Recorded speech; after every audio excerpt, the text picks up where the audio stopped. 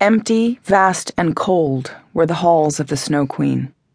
The flickering flame of the northern lights could be plainly seen, whether they rose high or low in the heavens, from every part of the castle. In the midst of its empty, endless hall of snow was a frozen lake, broken on its surface into 1,000 forms.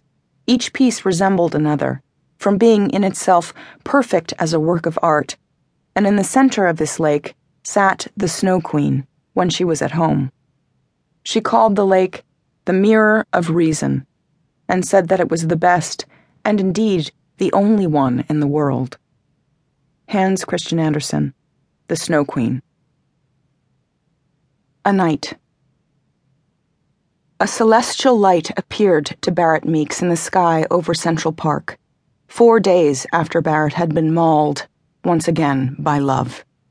It was by no means his first romantic dropkick, but it was the first to have been conveyed by way of a 5-line text, the 5th line of which was a crushingly corporate wish for good luck in the future, followed by 3 lowercase XXX's.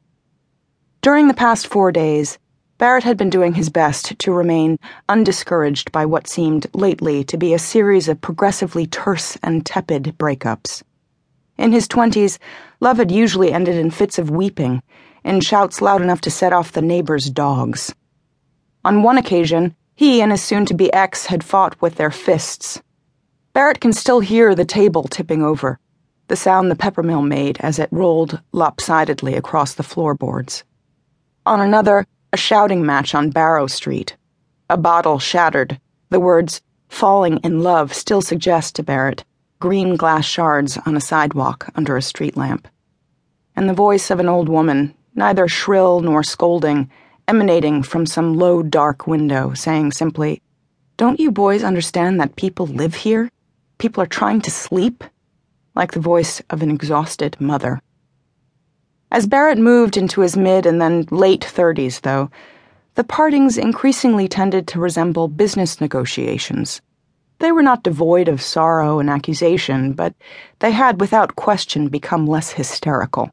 They'd come to resemble deals and investments that had unfortunately gone wrong, despite early promises of solid returns. This last parting, however, was his first to be conveyed by text, the farewell appearing uninvited, unanticipated, on a screen no bigger than a bar of hotel soap. "Hi, Barrett. I guess you know what this is about. Hey, we gave it our best shot, right?" Barrett did not, in fact, know what this was about. He got the message, of course. Love and whatever future love implied had been canceled.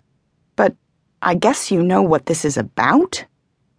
That had been something like a dermatologist saying offhandedly after your annual checkup, "I guess you know that the beauty mark on your cheek, that little chocolate-colored speck that's been referred to more than once as an aspect of your general loveliness."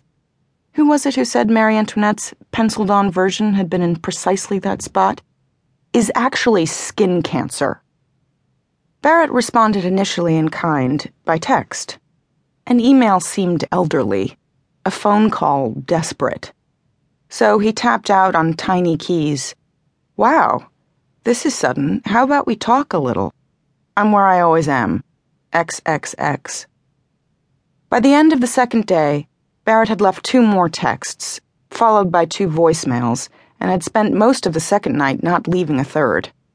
By the end of day number 3, he had not only received no reply of any kind, but also had begun to realize there would be no reply at all.